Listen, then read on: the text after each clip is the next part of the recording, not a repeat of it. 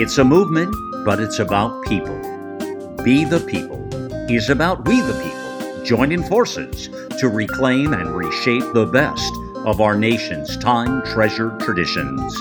Each week, we offer insightful interviews with movers and shakers from all different spheres of life. And now, please welcome Dr. Carol Swain. Welcome to another episode of Be the People. Today, we're going to be talking about something very important, and it's the values and principles that have influenced our society and our nation for generations. There's something that's been lost. We all know it. My next guest, Dr. Grant McCracken, who is a cultural anthropologist, is going to fill in some of the gaps, and we will be deeply enlightened by this conversation because Mr. McCracken has done research about it, but he's also an observer of people, societies, and nations. And so, Grant, welcome to the Be the People show, and I'd love for you to tell our listeners a little bit about yourself. Carol, thank you so much for the chance to chat. I'm a great admirer of your work, so it's an honor to share a conversation with you. I'm an anthropologist, as you said. I came out of the University of Chicago just as anthropology was in a position to start studying American culture, and that's what I've been doing for the last 30, 40 years.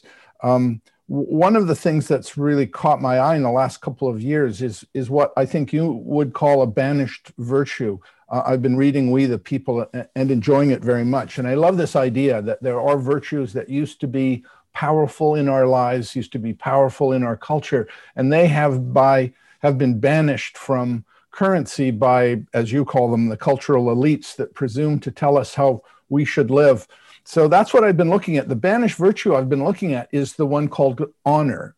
And anybody who's been watching the magnificent show by Shonda Rhimes I think it's on Netflix, called Bridgerton, which is a study of 19th century England, is looking at a society that's completely preoccupied with honor, right? All they care about, their lives are completely ruled by honor. So I had that kind of banging around that precedent in my head when I was looking at American culture and noticing people who are behaving in the most appalling ways. Jeffrey Epstein and who was that horrible gymnastics coach. And, there's just no shortage of people who behave as predators in what seems to be an almost unapologetic way. There's no constraining them. And so I thought, what if we could brush off this idea of honor that used to be so powerful in Western cultures? What if we could brush that off and put it to work again in the hopes of making us more decent, more capable of a goodness that sometimes seems to escape some people? Now, Grant, when you talk about honor, older people, we have the concept, in our minds, we know what it means, but how do you define it? And what do you think it means to the millennial generation and Generation Z? Right. I think of honor as something that calls us to satisfy the expectations built into the role that we've been assigned. We are parents, we are husbands, we are wives, we're children, we're citizens. All of those roles come with a certain set of expectations built in. And these days, people seem to forget those expectations, seem to forget those responsibilities. An honor culture says, no, actually, it's whatever else you do. And we can talk about millennials in a moment because they have a number of cultural missions that they care deeply about.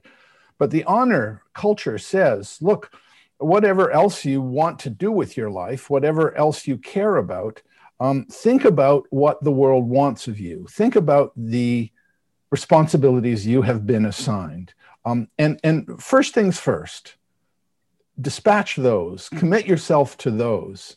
And so it's my hope that this notion of of honor. The other thing I try to do in the book is to build this idea of a reputation economy, where we encourage people to behave well, and when they behave well, they get credit in their communities for behaving well. So that's something else I'm keen on. But just for the sake of a simple definition, honor is doing what's expected of you. And Grant, where do you think people learn that? And I think we would say the family, because I do know some families where they seem to have principles and sayings that they pass down that have guided generations. So is it the family where you learn honor, or was there a time when it was imparted through public schools?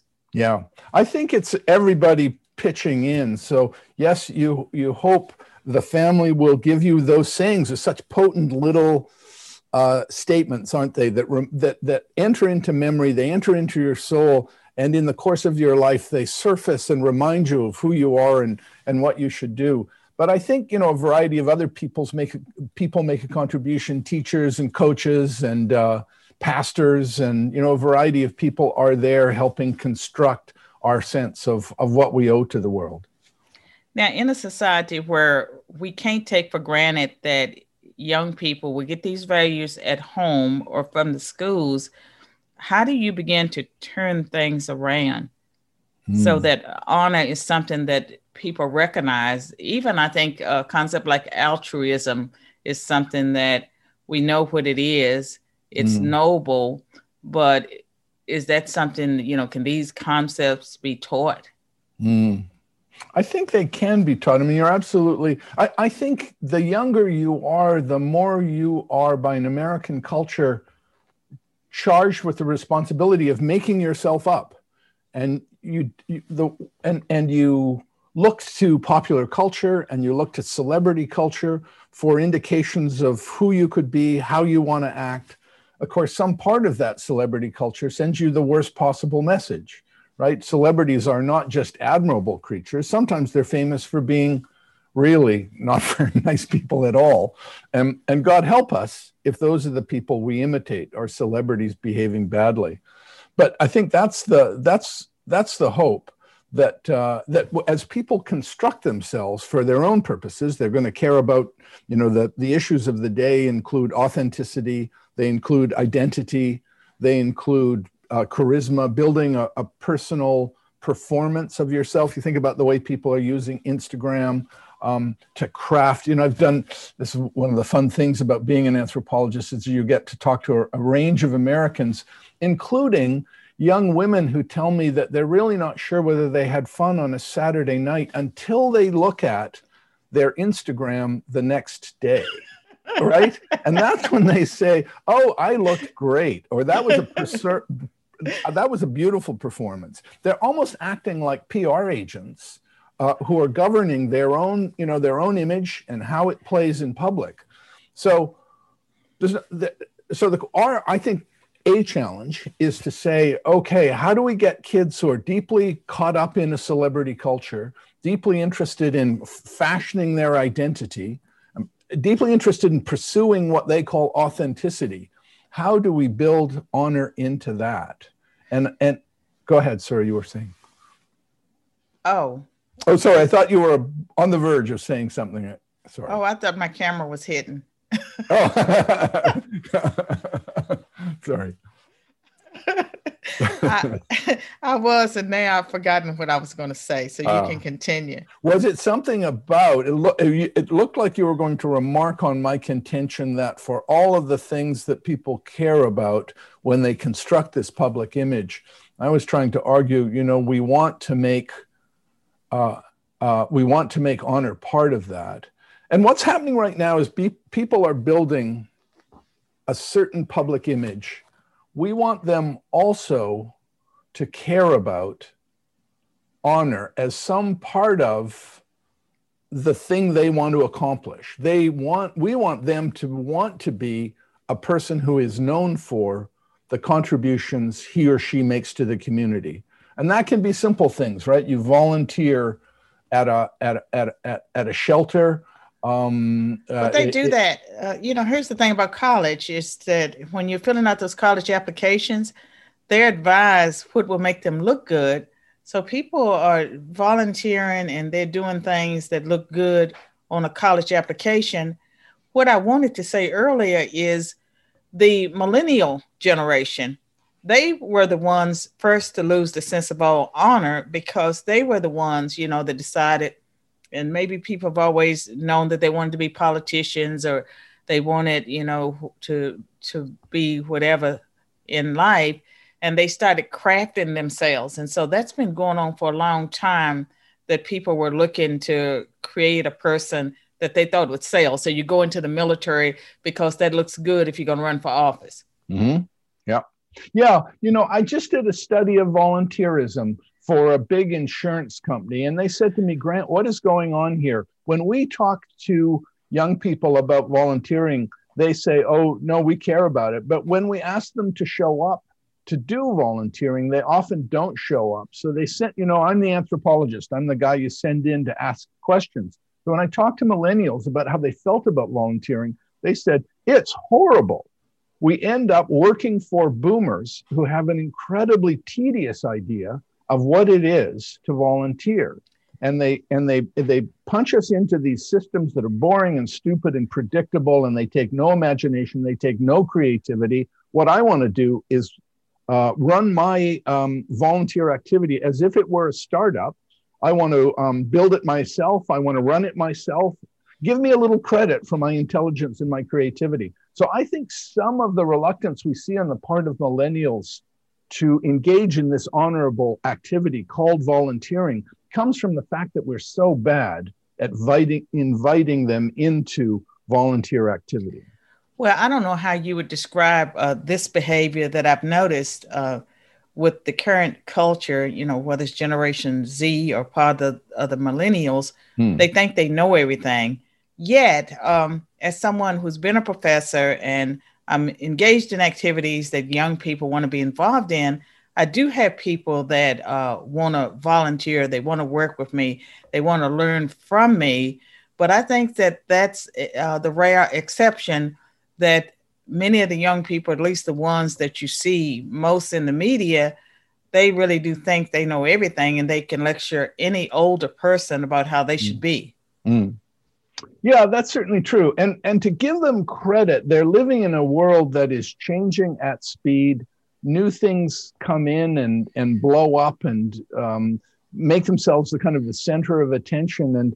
And a lot of us end up kind of losing touch with that. It's kind of the beating heart of contemporary culture. To some extent, I think it's up to us to stay a little more in touch, because I was looking at I'm not very far from Yale. It's just up the road from me. And I was looking at a video that they had put online of a guy teaching a course. And so they have him in the video camera, and he's reading his notes and he's droning along and he's just going on and on and on. And then they swing the camera around and they look at the students listening to him. And they're kind of like this. They're kind of like barely conscious, right? Because the guy is so tedious. And I think that's right. That's a boomer at work. These kids are accustomed to special effects and CGI and light it up, right? And here's a guy reading from his notes. So I think to some extent, we could do a much better job speaking in the way, speaking the language, speaking about the thing, speaking in the way that they find compelling. I agree. And we're going to take a break. And when we return, I'd like to talk more about the Generation Y and what's in store for the next 50 years and just how we can reach young people. And then we'll get to your new book later on in the interview. Be the People is sponsored by Cooper Steel, a family-owned business that provides the steel fabrications for buildings across the Southeast. 60 years ago, Kenneth and Faye Cooper founded the company in Shelbyville, Tennessee. What started as a vision is now a nationally recognized company that remains true to its founders' Judeo-Christian values and principles. Cooper Steel is committed to excellence, responsibility, and community. Its motto is Build Strong, Stand Strong. It treats its employees and customers like family. Learn more at coopersteel.com.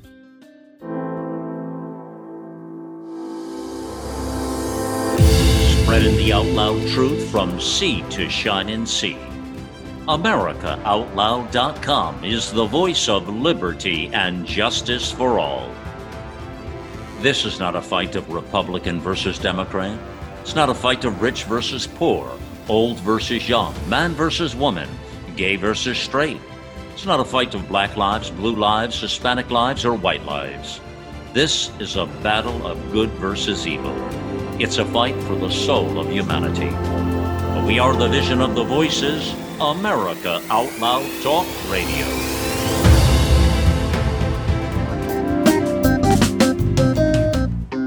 I'm back with my guest, Grant McCracken, and we're talking about things that are very important to us in our society, honor, principles, values. Many of us are worried that this generation, that these things are being lost, and it's to our own peril. Grant, Generation Y, what do you think is in store for them if we don't figure out a way to reach them with some of these lost concepts like honor, that, you know, like the things that we see as honorable, we reward them. You know, a lot of times when someone does a noble act, we find a way to reward them, but it seems to be fewer and fewer people to reward. Yeah, no, that's, I think that used to be a standard. I think, as everybody probably did over the holidays just past, I watched It's a Wonderful Life, you know, Yes. right? And there's a picture of an honorable guy, right? The guy who runs the bank, and for on whom depends kind of the vitality of his little town. And we get to see several visions of a world with him, without him, and we get to see a guy driven by honor. It feels so. You're absolutely right. That is the challenge. How do we restore to culture the idea that honor matters, and then reward people for behaving in honorable ways? And you know, I have, writing the book, I looked at celebrities and I was horrified. I looked at my neighbors and I found lots of people doing honorable things. The guy who sells cheese in our neighborhood is a pillar of the community, who's creating a new way of socializing. And we've got a guy who lives just down the street from me. Turns out to be, I go walking with him and his dog occasionally, and we go by a hockey rink or a baseball diamond, and he'd say, "Oh yeah, no, I helped build that." And it turned out everywhere you looked in this community, you saw evidence of this guy who just rolled up his sleeves and without fanfare or any kind of payment, just made himself useful and helped build the community. So I thought, you know, there are probably in my little community is about 3,000 families, and there are probably 5 guys like this man, Bob, who do what he does. And I thought, wow, if we could build an honor system, could we get more people to act like Bob? Could we make that 50 people instead of 5 people? And what would happen if we could make that happen? Now, how old is Bob? And part of what you're describing, I would say, would be people who are self-sacrificial with their lives. So they're about giving. Faith may be a component of that, because, you know, they're trying to help other people have better lives. Yeah. So is that true? That first, how old are these people? Yeah, these people are all in their 40s or their 50s, and in Bob in particular is almost 65, I think, maybe. So yes, they're an older generation raised with perhaps a different view of the world. But again, as I say, when I did these interviews for Gen X, Y, and Z, I could see people who were really keen to volunteer. They just wanted a volunteer system that didn't treat them like foot soldiers, that didn't treat them as, right?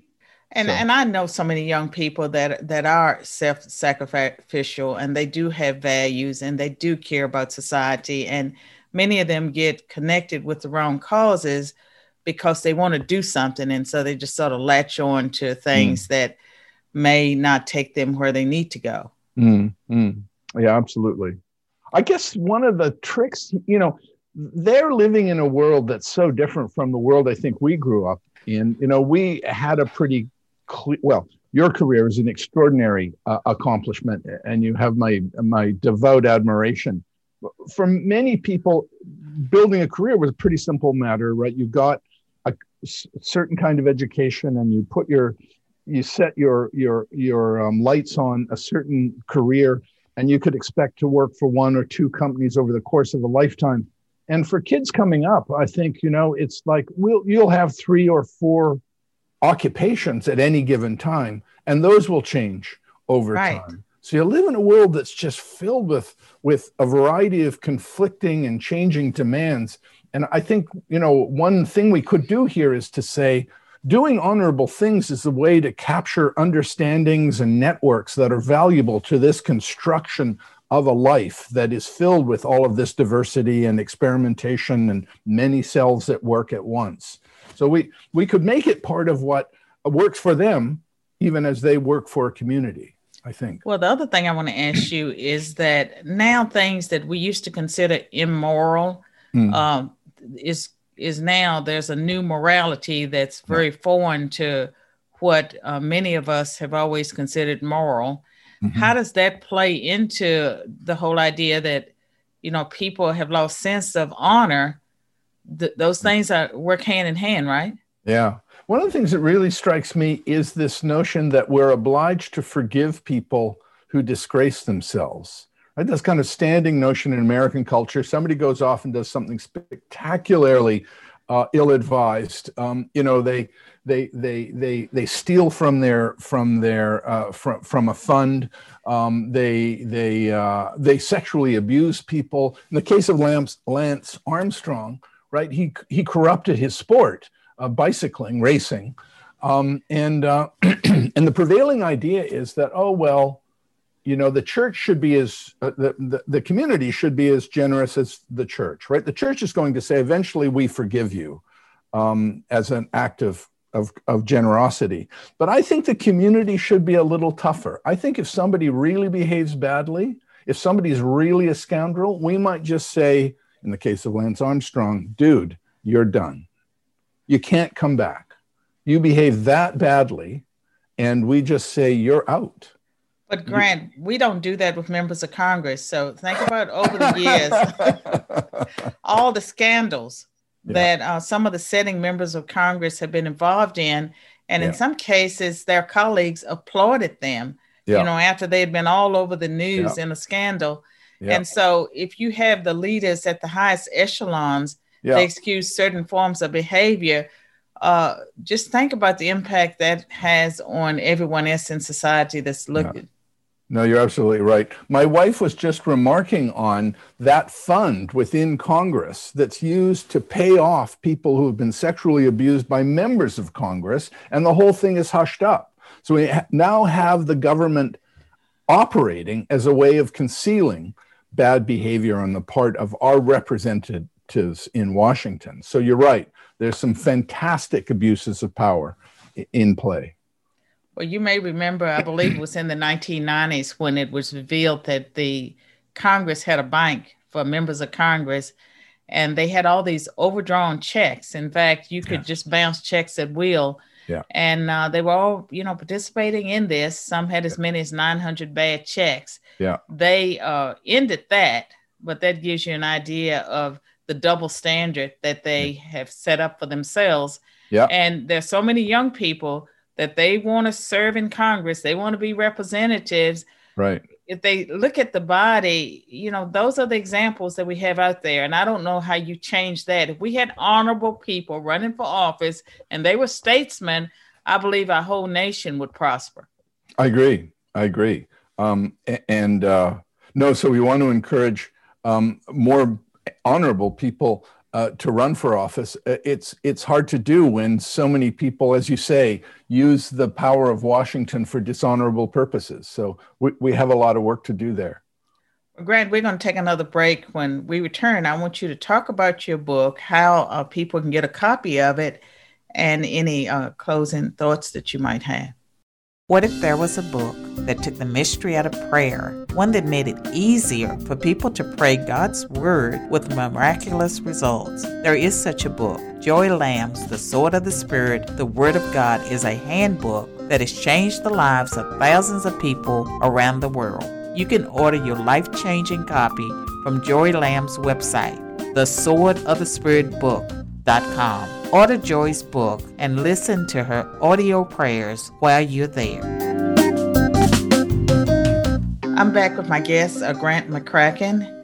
And Grant, I want to give you an opportunity to talk about your book.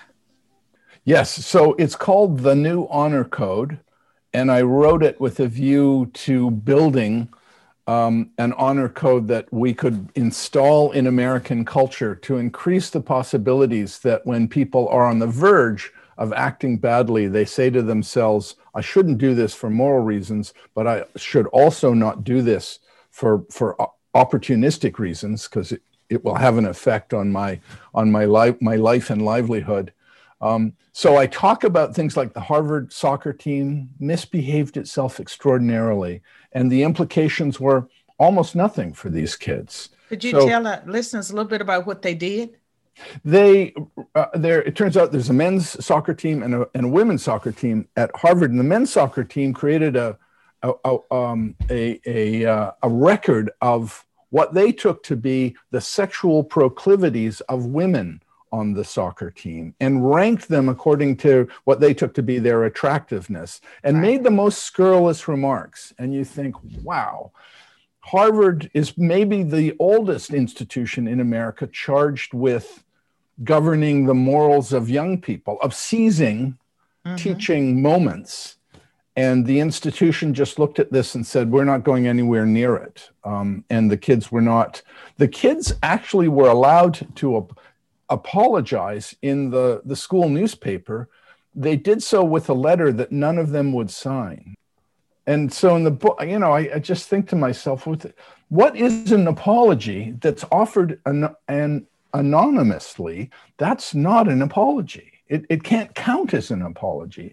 There's a section in the book about the young woman, one of the young women who was so demeaned in this way. And the consequences for her were extraordinary, really serious. So all of this is to say, if the most distinguished institution can't manage to establish a moral compass for its students, we really have our work cut out for us. So that's the point of the book, is to say, okay, what would honor look like as a system? And I look at the Elizabethan period where it's very like the Bridgerton moment, right? When people are completely preoccupied with honor, and say, okay, what part of this do we want to keep?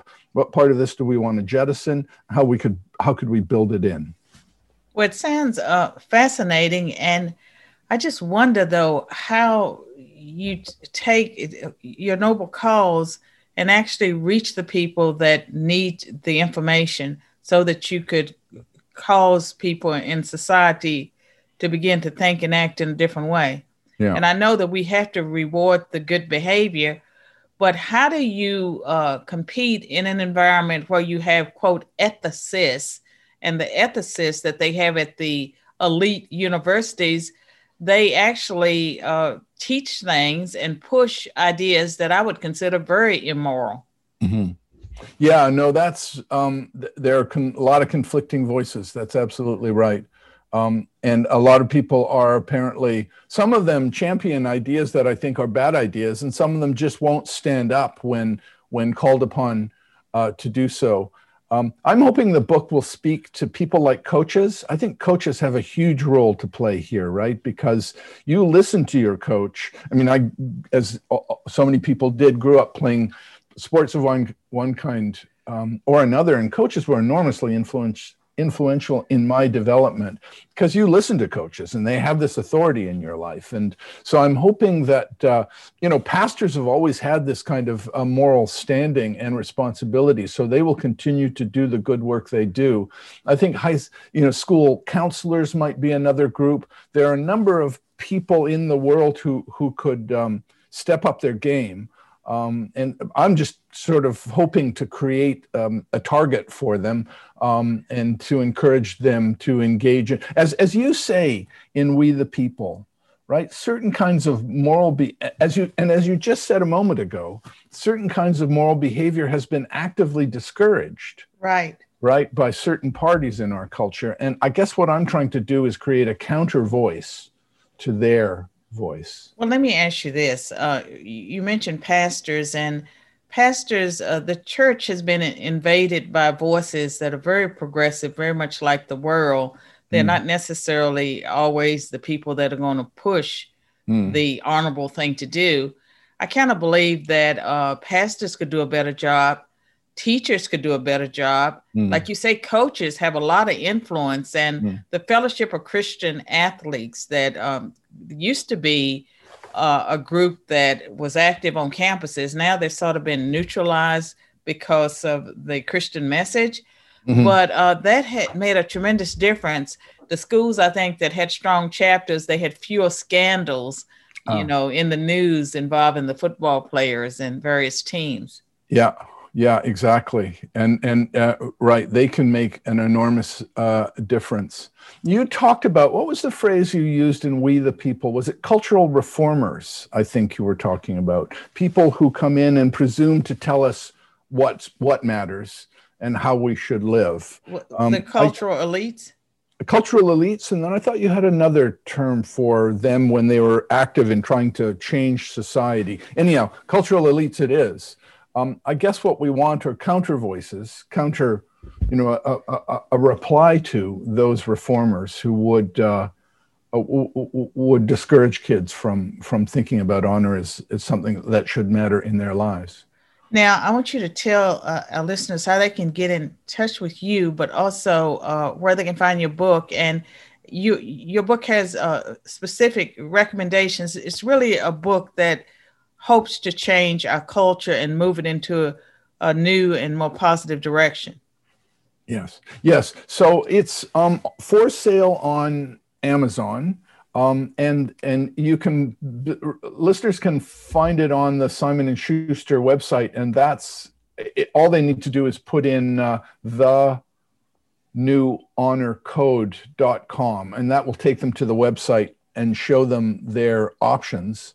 And they can, I'd love to hear from people if they're keen. My email address is grant27@gmail.com. So if people want to sing out, I'd love to hear from coaches, for instance, or any of the people we've been talking about.